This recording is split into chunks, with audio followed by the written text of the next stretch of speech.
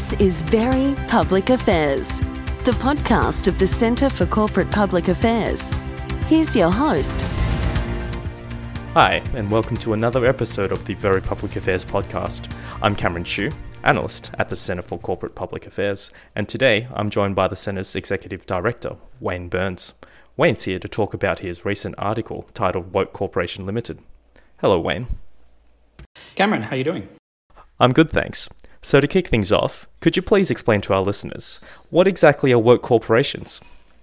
Woke is the state of feeling aware and alive to socio-political issues around social justice, equality, probably what would be called a positive agenda or a progressive agenda. It includes action on climate change. It includes embracing the racial injustice that exists around the world in many places. And it also recognises that many groups in society have been marginalised over a period of time, over many years, over thousands of years. So it's a term that started in the African American community in New York to describe being aware and engaged with social injustice issues, and it's becoming in use in the popular vernacular for that since then. Probably it is a term of derision in some quarters. It can be seen as a term that is quite negative. So being woke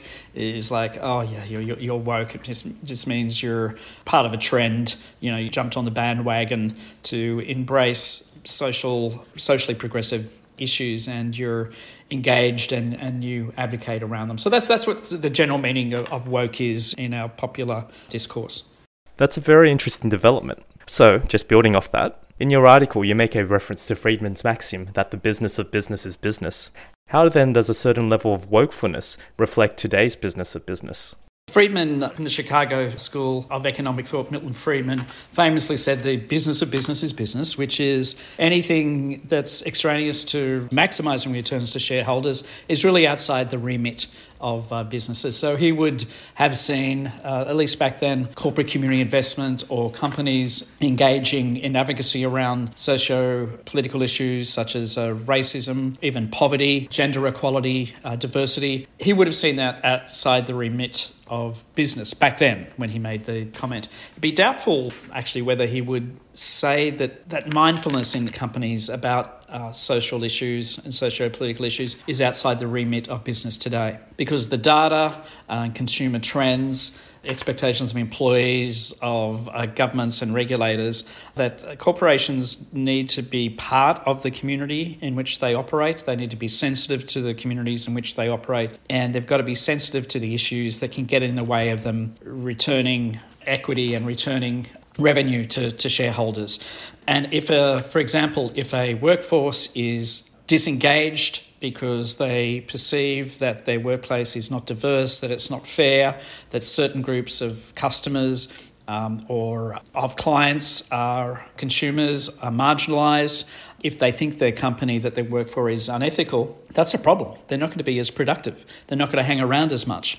There'll be less people wanting to go and work for that company. So if you look at the maxim of the business of business is business, then what some would call wokeness is the business of business these days. Corporations need to be sensitive to the environments in which they're operating and the preferences of important stakeholders, including consumers, including employees, including legislators, governments, and importantly, including investors as well, because there's a whole class of investors, especially pension and superannuation funds, that are very sensitive to the social performance of corporations, to what has become known as the ESG, the environmental, social and governance performance of corporations.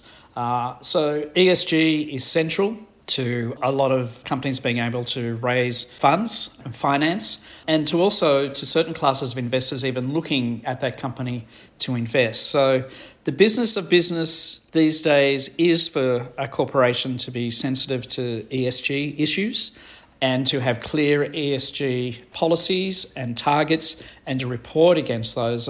Research recently shows that 36% of consumers globally have punished a company or have been disappointed by a company and therefore have changed their custom from that company if that company has seemed to offended them and offended their expectations around ESG. And that's a very sizable number. And the research has also showed in markets like Australia, there's high distrust in corporations. And a way to bridge that distrust or to build trust is for companies to do what they do well, but to do so in meeting very high ESG, environmental, social and government standards and expectations. It's fascinating how things have changed. It appears that the corporate world has also seen change through the rise in environmental, social and governance standards. I've noticed you allude to this in your article. Could you just explain what the impact is when elected officials ask corporations to, quote, stick to their knitting, particularly around policy issues that may be contested? The expression that some public officials, elected officials, ministers of governments mean when they say stick to your knitting, which is stay out of public policy or stay out of politics. The whole community is involved in politics as voters, as participants in the marketplace idea. So telling someone to stay out of politics is really out of touch. And when you consider the role of the modern corporation is very much involved in politics in terms of having public policy positions on their industry, on the goods and services that they may generate and manufacture, on standards in their workplace, on diversity, on climate change. So really, stick to your knitting means you butt out because we don't think you have a role. But even though corporations are unelected, they do have a role. They do pay taxes. They're encouraged and pressured by their employees and other stakeholders to have a view and to advocate that view on issues that are increasingly got to do with societal issues such as racial injustice, such as the rights of Indigenous people and governance, such as climate change, such as diversity as well. So stick to your knitting really indicates that whoever may be saying that really doesn't understand the modern corporation, doesn't understand the role of the corporation. And what they're really saying is give us money when we ask you to, when we come knocking on your door as a corporate donor, but keep your mouth shut on anything else. And look, the world has really moved on from that very outmoded and very outdated view. You are listening to a podcast from the Centre for Corporate Public Affairs, a membership-based organisation comprising companies, industry associations and government departments across Asia-Pacific. The Centre works with its members and other entities to apply best practice to extend their social licence to operate. The Centre develops and delivers executive education globally, conducts research and provides specialist consulting services. Moving on now to current challenges facing modern corporations. Who would you say are the main stakeholder groups pressuring boards and senior management teams to embrace ESG policies and targets? The main agitators or advocates for corporations to identify and then advocate on public policy issues and social issues are primarily employees, followed by investors, and it's not just ethical investors. The big pension funds and big superannuation funds and big hedge funds as well are encouraging companies to get more involved in the marketplace of ideas, in the public square, and to use their platform and to use their voice to advocate for issues that may benefit society but are also good for business. Also, as well as employees and as well as investors, other stakeholder groups, civil society groups, corporate community investment partners, and customers increasingly as well. And customers are pressuring organisations or influencing organisations in two ways. One is if they're a customer of a company, they are voting with their wallets in terms of the products and services that they consider to be ethical, and for companies who are actually taking a stand. And they're also influencing by refusing to do business with companies that don't take a stand, that refuse to advocate. And especially, it's not just younger customers, it's not the kids out there doing it. The baby boomers especially are very sensitive to ESG performance and ESG issues, Gen X, Gen Y, across the board. And it's not only in countries that are developed, you'll find in the developing world this is also a trend also. Given ESG standards apply to not only developed countries, but the developing world as well, would you say then that woke is the wrong term being applied to why corporations are getting more involved in advocacy, particularly around things that have traditionally been viewed as social issues? Woke is probably not the best term to apply to what essentially is ESG, environmental, social governance focus. And ESG is not a bolt-on. Good ESG or good corporate responsibility that's manifested in ESG performance is about how a company is managed.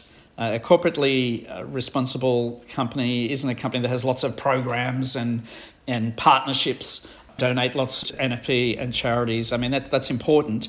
Good corporate responsibility is the way decisions are made, the way companies are managed. And good ESG performance is a manifestation of managing your company responsibly. So woke is probably, if this company is woke, it's probably framed in quite a negative term. So wokeness, is a corporation woke because it's very alive to ESG issues? Not necessarily if those issues also intersect with the business interest of the corporation and help sustain return to shareholders over time. So I probably wouldn't be talking about the woke corporation. I'd be talking about corporately responsible corporations or high-performing ESG corporations. I guess it doesn't matter in a way. There'd be very few corporations would put out an annual wokeness report. And woke may be one of those expressions that may be here this year in a couple of years, maybe off the radar. But ESG has been around for a while, and corporate responsibility in terms of managing a company and governing a company has been around now for a good 30 years, and it's not going anywhere fast. Now looking towards the future, where do you see the trajectory of the woke corporation going, particularly over the next few years? And with that, do you see any new developments for businesses to better engage stakeholders and manage issues? I think we've reached a stage in the last 10 years where most corporations are what we at the Centre call stakeholder corporations. They're corporations that have a defined set of stakeholders who and which they engage with in order to keep the way clear to do business and add value to their business. Stakeholder corporation also includes the concept that a lot of stakeholders will deal their own selves into your issues and into your agenda, whether they're customers or shareholders or not, whether they're regulators of your industry or not. Because we're all self-publishers via social media, there are a lot more stakeholders out there who deal themselves into issues because they're passionate about them, or they just want to have a bit of a grumble, or they don't like the type of industry that your company is in. So that's what we call the stakeholder corporation, that good corporations who want to keep the way clear to do business, who want to sustain their social license to operate by high performance around ESG targets, issues. They are the corporations that going into the future will continue to have ESG issues very high in their thinking when making business decisions, in planning strategy 5, 10, 15 years out. And they're the type of corporations who are also going to be very sensitive to ensuring that potential employees and existing employees are very aware of their ESG performance. In the war for talent and coming out of a pandemic, that war is going to, we think, intensify even further for big corporations. In that war for talent, people of all ages, and especially younger people, are very sensitive to ESG issues. And good ESG performance is certainly going to be a competitive advantage for corporations who want to be hiring the best and the brightest, especially in Europe, Oceania, Australia, South America, North America, and some parts of Asia, and in Africa. So sort of watch the space, because ESG isn't going away. It will become a more important consideration for many groups in society, and not the least employees and consumers. If you haven't got good employees, you can't deliver to consumers. And if you haven't got consumers who won't do business with you, your chances of surviving your business in the future are very dire indeed. Just to finish off, what companies do you see as applying the best ESG standards, and what do you think makes them stand out? It's pretty clear that some corporations have been doing so for a long time. And by omission, I don't mean to offend any corporations, but those that come immediately to mind are companies like Unilever, companies like Marks & Spencer, Walmart increasingly, that 20 years ago was almost satanic among many stakeholders talking about ESG performance. You've got corporations like Westpac and BHP. You've also got corporations in the United States like 3M, for example. These are the companies that over many years have been very high ESG performers, but they're being joined very quickly by hundreds and hundreds of other companies who just see managing and operating their businesses in an environmentally, socially and governance sustainable manner is just good business. So 1,000 blossoms are blooming. It doesn't mean that all companies, all large corporations are meeting or embracing ESG or meeting their targets, but those that have shown a return to shareholders over time that it's definitely an option and a sensible option to growth and sustaining returns to shareholders. Thanks for your insights, Wayne, and thank you for everyone listening. If you enjoyed this episode of Very Public Affairs, subscribe in iTunes and leave a review. For more, visit the Centre for Corporate Public Affairs website at www.accpa.com.au.